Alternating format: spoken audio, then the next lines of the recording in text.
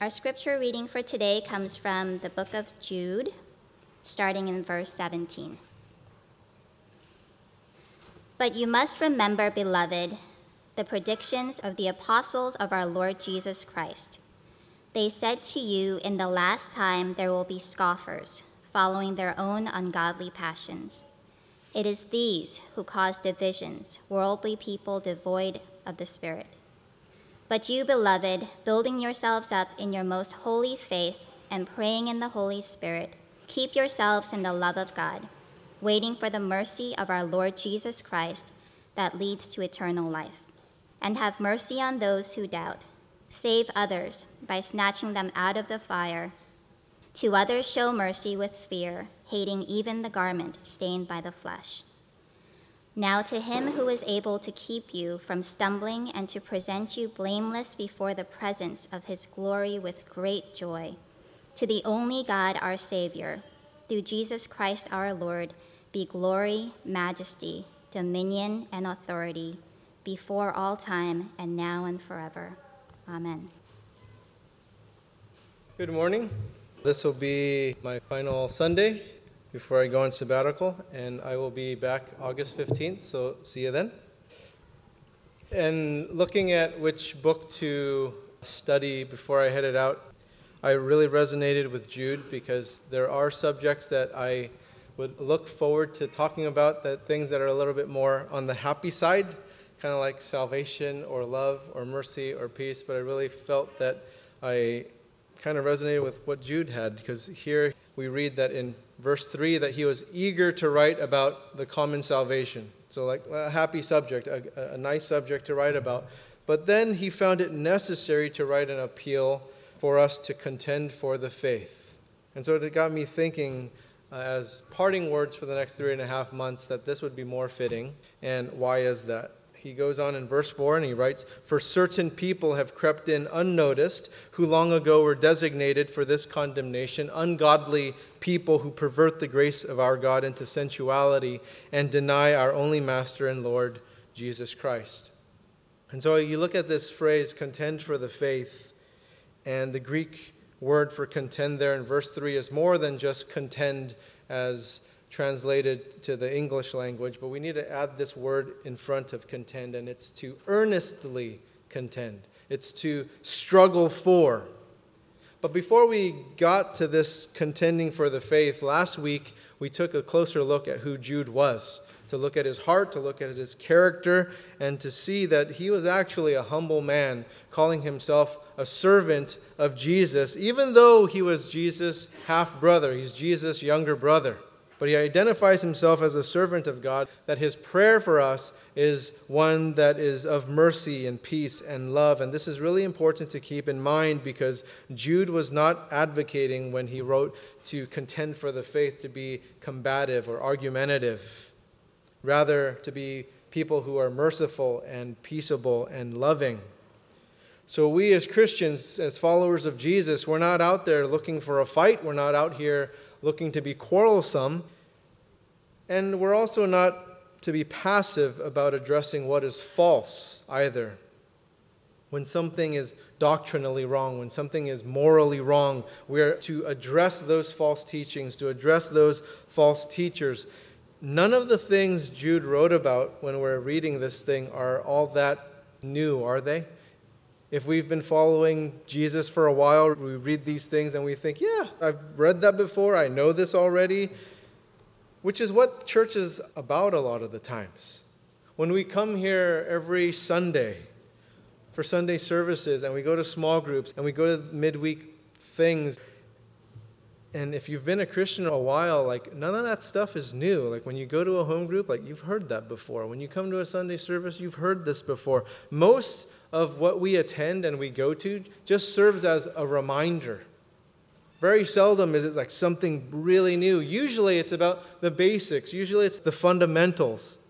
We studied 2 Peter about 1.5 years ago, and in 2 Peter chapter 1, verses 12 through 13, Peter wrote this, "Therefore I intend always to remind you of these qualities, though you know them, and are established in the truth that you have. I think it right, as long as I'm in this body, to stir you up by way of reminder, And Peter told us why he wrote 1st and 2nd Peter. In 2nd Peter chapter 3, verses 1 through 3, he wrote this, "This is now the second letter that I am writing to you, beloved.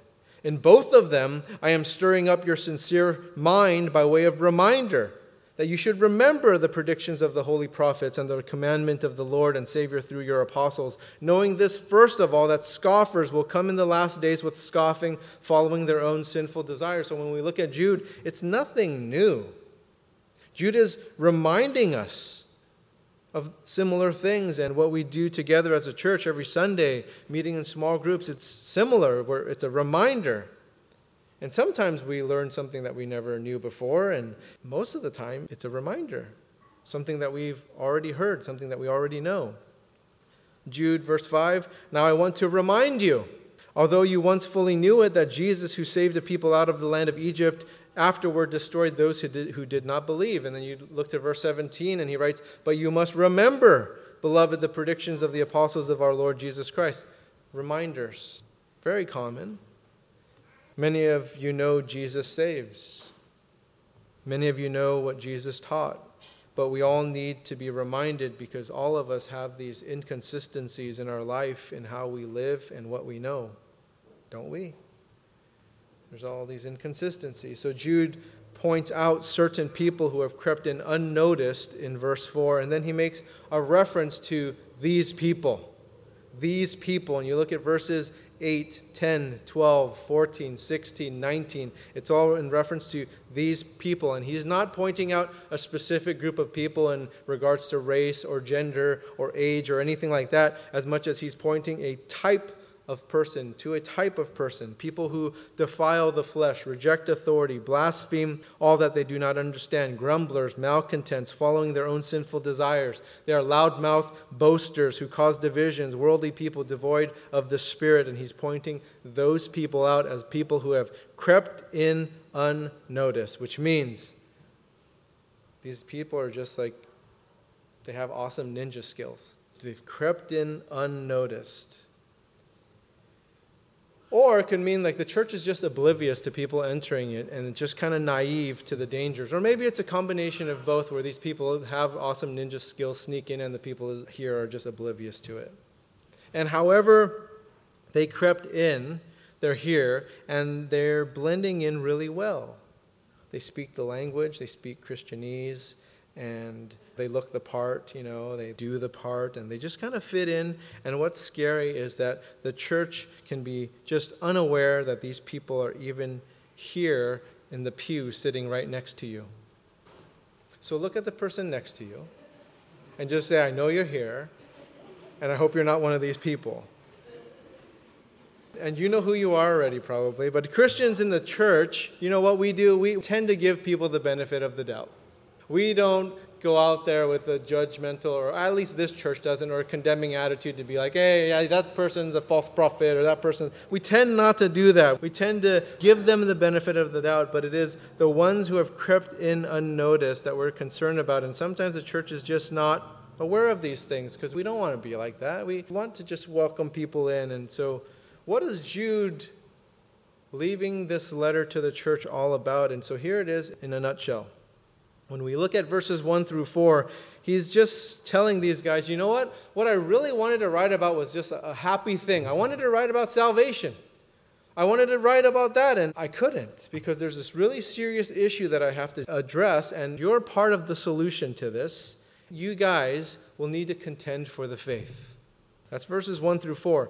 And then in verses 5 through 16, he says, our problems are really serious, and here's some historical evidence to back me up. And so verses 5 through 16, he's giving these historical examples of what happened to those people who didn't build themselves up in the faith, who didn't pray in the Holy Spirit, keep themselves in the love of God, wait for the mercy of Jesus, verses 20 through 21.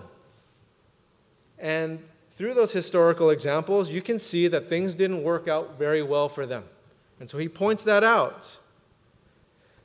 Paul serves these reminders too in examples, right? Chapter 10, verses 6 and 11, he wrote, "Now these things took place as examples for us, that we might not desire evil as they did." It's just reminders. Verse 11, now these things happened to them as an example, but they were written down for our instruction, on whom the end of the ages has come. To learn from the past, to learn from history. And then in verses 17 through 25, Jude writes what needs to happen, beginning with, remember. You got to remember those lessons from verses 5 through 16 and what happened. But you must remember, beloved, the predictions of the apostles of our Lord Jesus Christ. And again, notice Jude's heart with him addressing the recipients of this letter as beloved. Beloved. Because this is what Jude was about. He was about mercy, peace, and love. What Jude wrote to his audience was out of love. He says, you must remember, beloved, the predictions of the apostles of our Lord Jesus Christ. Now, this word apostles simply means sent ones, right? Sent from God. And this is what Jesus told them in Matthew 10, verse 16. Behold, I am sending you out as sheep in the midst of wolves, so be wise as serpents and gentle as doves, or innocent as doves. Jesus also told them in John chapter 16, verse 13, when the Spirit of truth comes, he will guide you into all the truth, for he will not speak on his own authority, but whatever he hears, he will speak, and he will declare to you the things that are to come. So our authority comes from the Bible, from the apostles that have written this from the Spirit of truth, what we have today in our Bible. And so that same Spirit in 1 Timothy 4, verse 1 says that in later times some will depart from the faith by devoting themselves to deceitful spirits and teachings of demons. The apostles warn us about false teachers and their teachings in a lot of the Bible. And it's not a surprise to read such things. It's a reminder over and over again. Paul warns us in Acts chapter 20, verses 29 through 32. He writes, I know that after my departure, fierce wolves will come in among you, not sparing the flock, and among your own selves will arise men speaking twisted things to draw away the disciples after them. Therefore, be alert, remembering that for 3 years I did not cease night or day to admonish everyone with tears, and now I commend you to God and to the word of his grace, which is able to build you up and to give you inheritance amongst all who are sanctified. And this is what I'm attempting to do before I leave for 3.5 months. I want to leave you with this. Now, verses 18 and 19 in Jude, they said to you, in the last time there will be scoffers following their own ungodly passions. It is these who cause divisions, worldly people devoid of the Spirit. Who are we as the church? What are we to do? Ephesians chapter 4, verses 11 through 16, it reads this.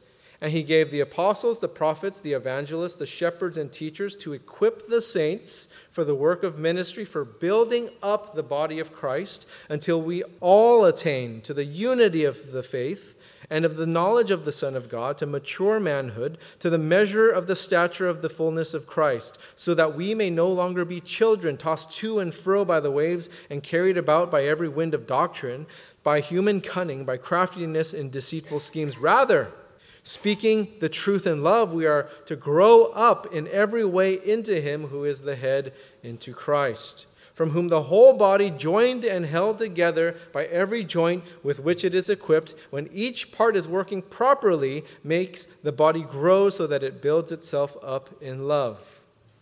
So we are to be alert to those who cause divisions, to those who are contrary to Ephesians 4, and Jude warns us of them in verse 12. These are hidden reefs.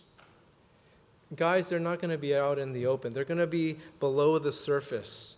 We're going to be sailing along, and then we're going to hit something, and it's these hidden reefs are below that you did not expect, you could not see.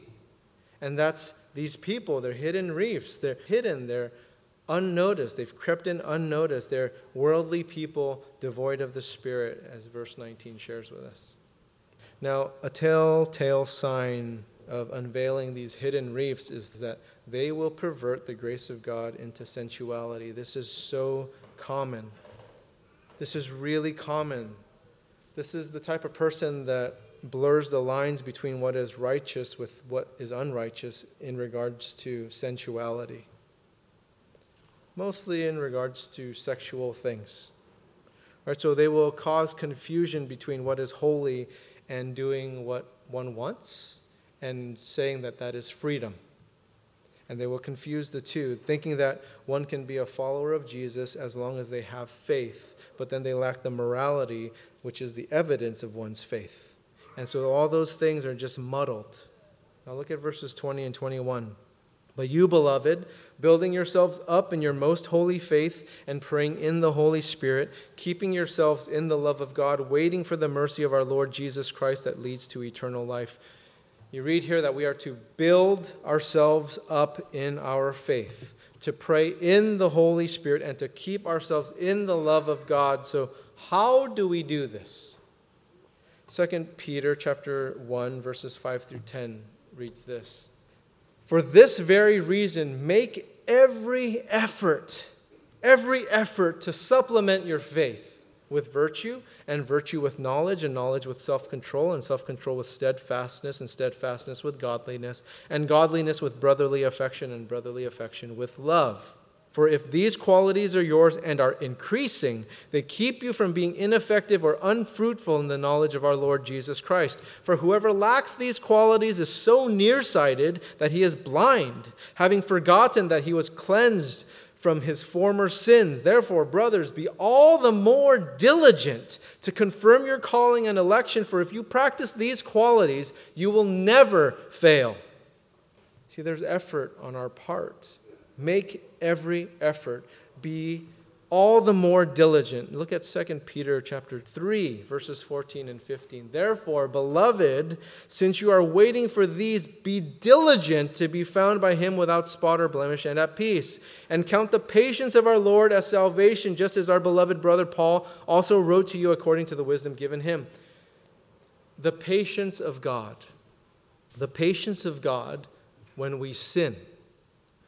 The patience of God when we sin is not to be misinterpreted as permission from God to say that that's okay. It's not.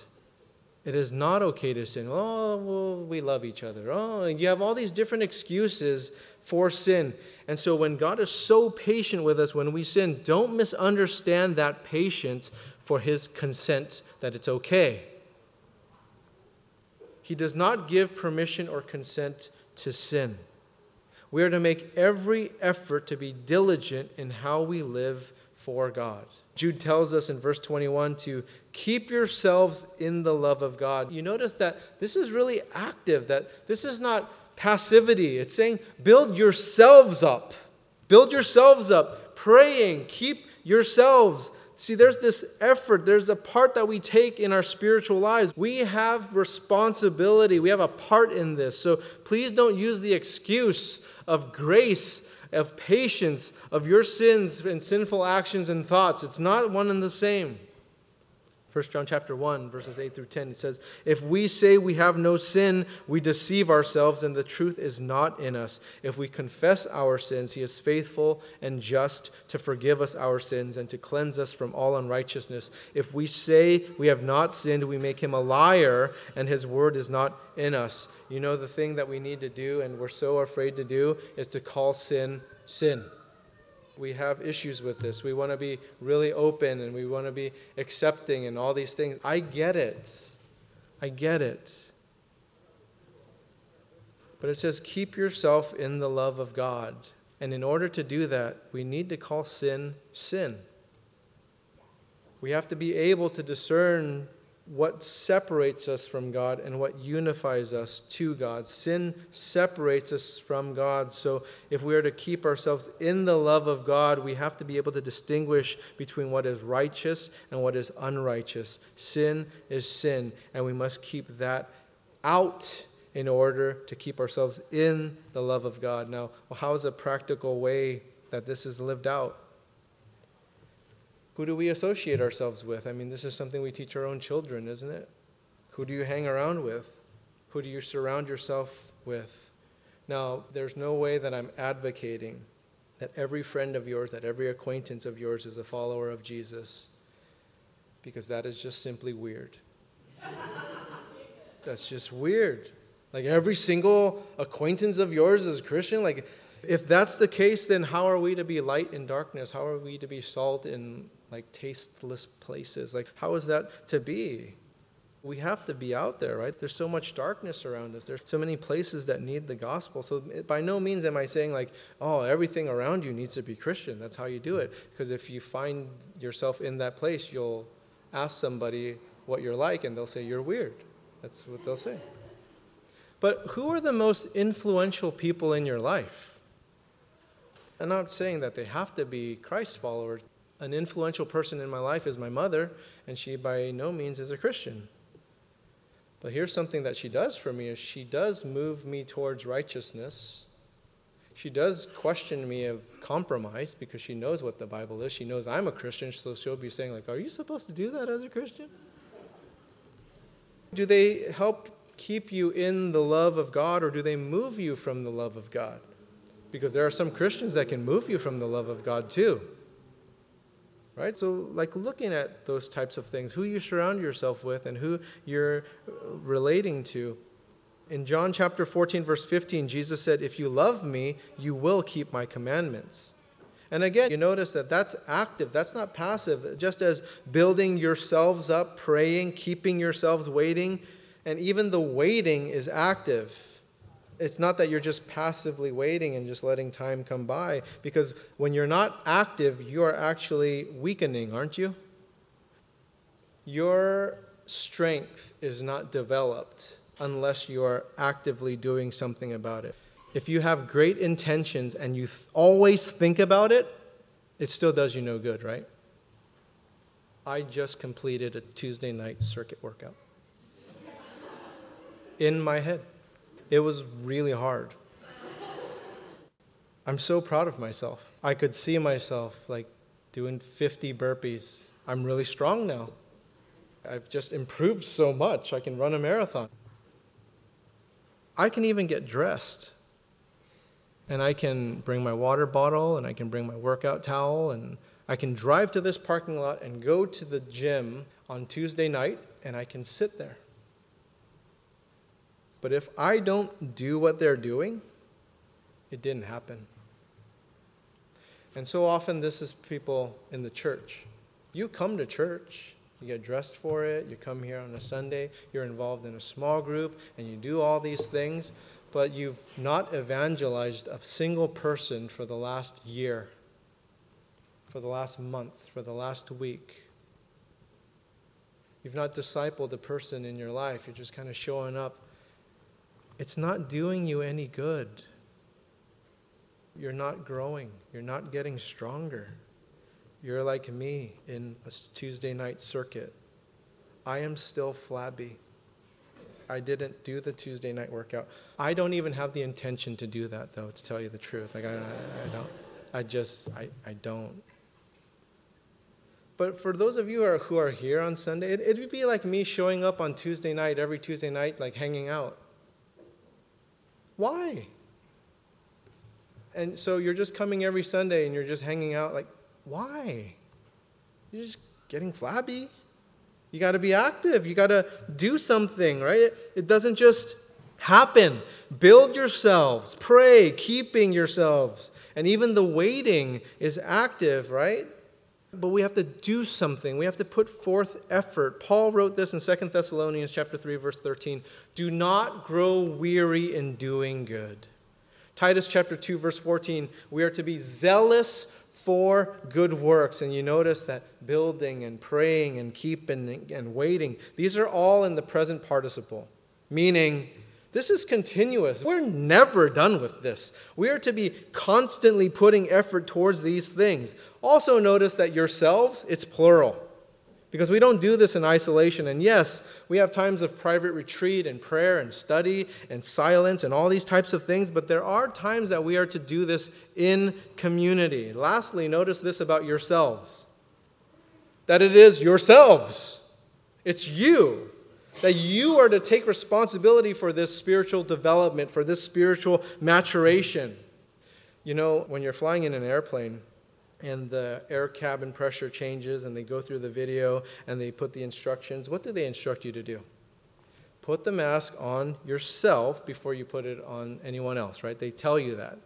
which is a really hard thing to do, especially if you're traveling with loved ones and have kids and you're like, well, I want to take care of my kids and I want to do that. Well, you know what? If that happened to me with the number of kids I had, I'll be long dead before I get that mask on myself. We need to put the mask on ourselves before we can help other people. And it's similarly the same case here. You got to take care of your own spiritual life before you start doing stuff for other people. You got to live the part. You got to be real.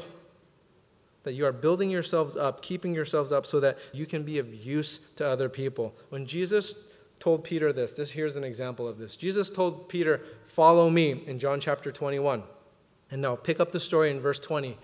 And this is so much like my daughters, but here it is. Peter turned and saw the disciple whom Jesus loved following them, the one who also had leaned back against him during the supper and had said, Lord, who is it that is going to betray you? When Peter saw him, he said to Jesus, Lord, what about this man? And Jesus said to him, if it is my will that he remain until I come, what is that to you? You follow me. And so it's the same thing with my kids. I gotta tell my kids something like, what about her? It has nothing to do with your sister. I'm talking to you. Like, you're to do this. That has nothing to do with her. So we are to take care of our own spiritual growth, and you're not to be like, well, what about him? Well, what about her? Worry about yourself. Follow me, Jesus says. You follow me. And so building yourselves up in your most holy faith, keep yourselves in the love of God. In verse 22 it says, and have mercy on those who doubt. And you'll notice that Jude bookends this whole thing with mercy, right? In verse 2, he says, may mercy, peace, and love be multiplied to you. And here it's mercy. So Jude has been addressing this beloved community throughout his letter. And for the most part, he's been addressing people who have a relationship with Jesus.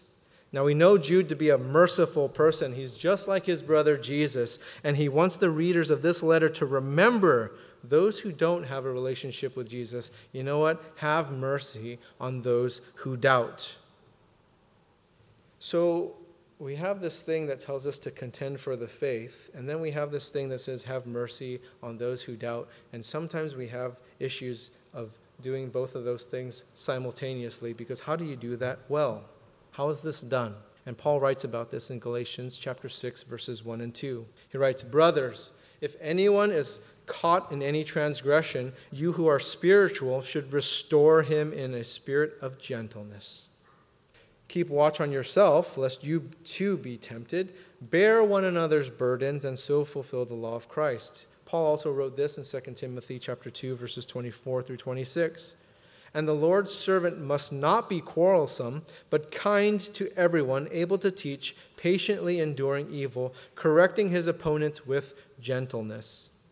God may perhaps grant them repentance leading to a knowledge of the truth, and they may come to their senses and escape from the snare of the devil after being captured by him to do his will. So we are to contend for the faith and to have mercy on those who doubt. It is both. It is not just grace, and it is not just truth. It is both grace and truth, and this is Jesus. John chapter 1, verses 14 and 17. And the Word became flesh and dwelt among us, and we have seen his glory, glory as the only Son from the Father, full of grace and truth. Verse 17, for the law was given through Moses, grace and truth came through Jesus Christ. Now some people, they're just all grace, and they're just all mercy. And I liken these people to being like limp noodles. They're just mushy. And then on the other side of things, you have people that are just all truth, and they're all about contending. You're just a jerk. That's what it is, right? You're just jerky.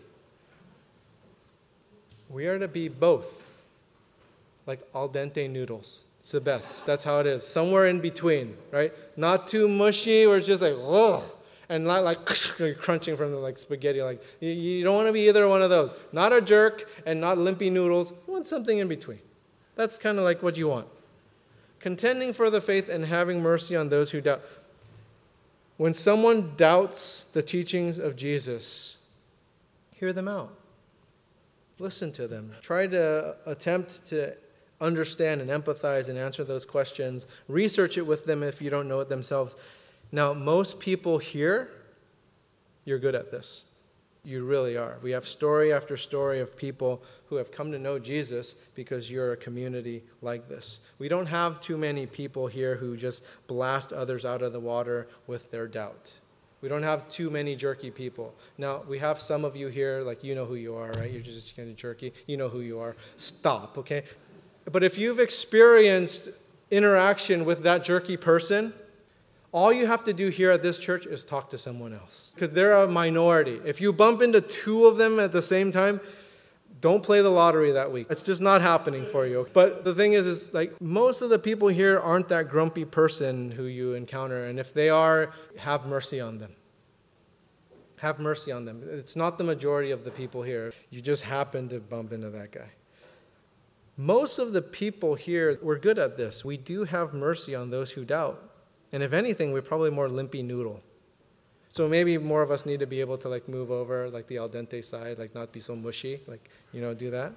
Now, verse 23, save others by snatching them out of the fire. To others show mercy with fear, hating even the garment stained by the flesh. Contending for the faith while showing mercy. Saving others by snatching them out of the fire. That only happens through the gospel. It's not like you're like, oh, that was hot, right? You don't do that. And for those who don't accept the gospel, we're to show them mercy. But we're to show them mercy without compromise.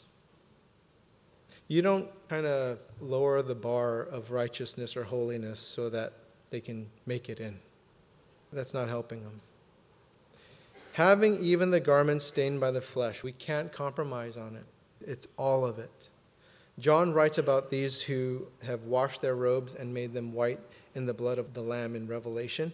And so this in Jude is also a picture of purification, of forgiveness, of transformation of the entire person, that not even their garment stained by the flesh, we can't even allow that. That's a compromise. Not even that small piece. God wants all of it. In our repentance, there needs to be a transformation of heart, mind, and spirit, that our entire being is changed into the likeness of Jesus, that our new life in Jesus Christ brings about a new lifestyle, a new way of living, a new way of thinking. Now to him who is able to keep you from stumbling and to present you blameless before the presence of his glory with great joy, you and I have a lot to do. Thank God that it's not entirely dependent on us. When we're not able, God is able. Now to him who is able to keep you from stumbling. Psalm 121 is a very, very popular psalm. That whenever someone is traveling up, ascending up to Jerusalem, every time, this is a very common psalm for them to recite. And so let me share with you this psalm. A song of ascents. I lift up my eyes to the hills. From where does my help come? My help comes from the Lord, who made heaven and earth. He will not let your foot be moved. He who keeps you will not slumber. Behold, he who keeps Israel will neither slumber nor sleep. The Lord is your keeper. The Lord is your shade on your right hand. The sun shall not strike you by day, nor the moon by night. The Lord will keep you from all evil. He will keep your life. The Lord will keep your going out and you're coming in from this time forth and forevermore. He's able. He's able to do these things. And to present you blameless. Now, how is that possible? Through Jesus.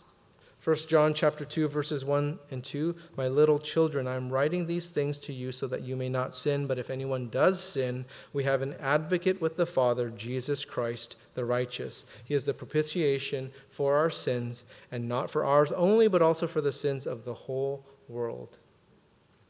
Without Jesus, we are guilty. We are guilty of our sins. So he is the one who presents us blameless. This is the power of the gospel. Jesus taking our sins upon himself so we are blameless before God. Romans chapter 3, verses 23 through 26.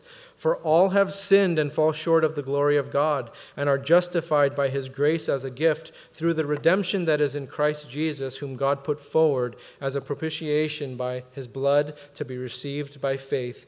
This was to show God's righteousness, because in his divine forbearance he had passed over former sins. It was to show his righteousness at the present time, so that he might be just and the justifier of the one who has faith in Jesus. By his grace we are saved. We can't earn that salvation. And in response to receiving that gift of grace, we are to put forth effort building ourselves up, praying, keeping ourselves, and waiting for Jesus' return. You and I cannot do anything for God to make him love us. He already does. There's nothing you can do for God's love. But in acknowledgement, in recognition, in accepting that love from God, there then is an effort for us to put forth, which shows us that we indeed do have a relationship with God. It's just proof of that. Now, verse 25. To the only God, our Savior, through Jesus Christ our Lord, be glory, majesty, dominion, and authority before all time and now and forever. Amen. Let me close us with a psalm. It's Psalm 139. Just the first 10 verses to show us the character of God, that God is indeed the God of Jude 25. To the choir master, a psalm of David. O Lord, you have searched me and known me. You know when I sit down and when I rise up. You discern my thoughts from afar. You search out my path and my lying down and are acquainted with all my ways. Even before a word is on my tongue, behold, O Lord, you know it altogether. You hem me in, behind and before, and lay your hand upon me. Such knowledge is too wonderful for me. It is high, I cannot attain it. Where shall I go from your spirit, or where shall I flee from your presence? If I ascend to heaven, you are there. If I make my bed in Sheol, you are there. If I take the wings of the morning and dwell in the uttermost parts of the sea, even there your hand shall lead me, and your right hand shall hold me. Let's pray. Father, we thank you for your love, for your mercy, for your peace. May we be like Jude, Lord. May we be able to contend for the faith while showing mercy on those who doubt. Lord, may you help us to build ourselves up, to pray, to keep ourselves, to wait in an active way, Lord, not just kind of in my mind or with good intentions, but that we're actually doing something to get stronger, to actually build ourselves to that place. So, Lord, equip this church to go about doing amazing things for your glory and honor in Jesus' name. Amen.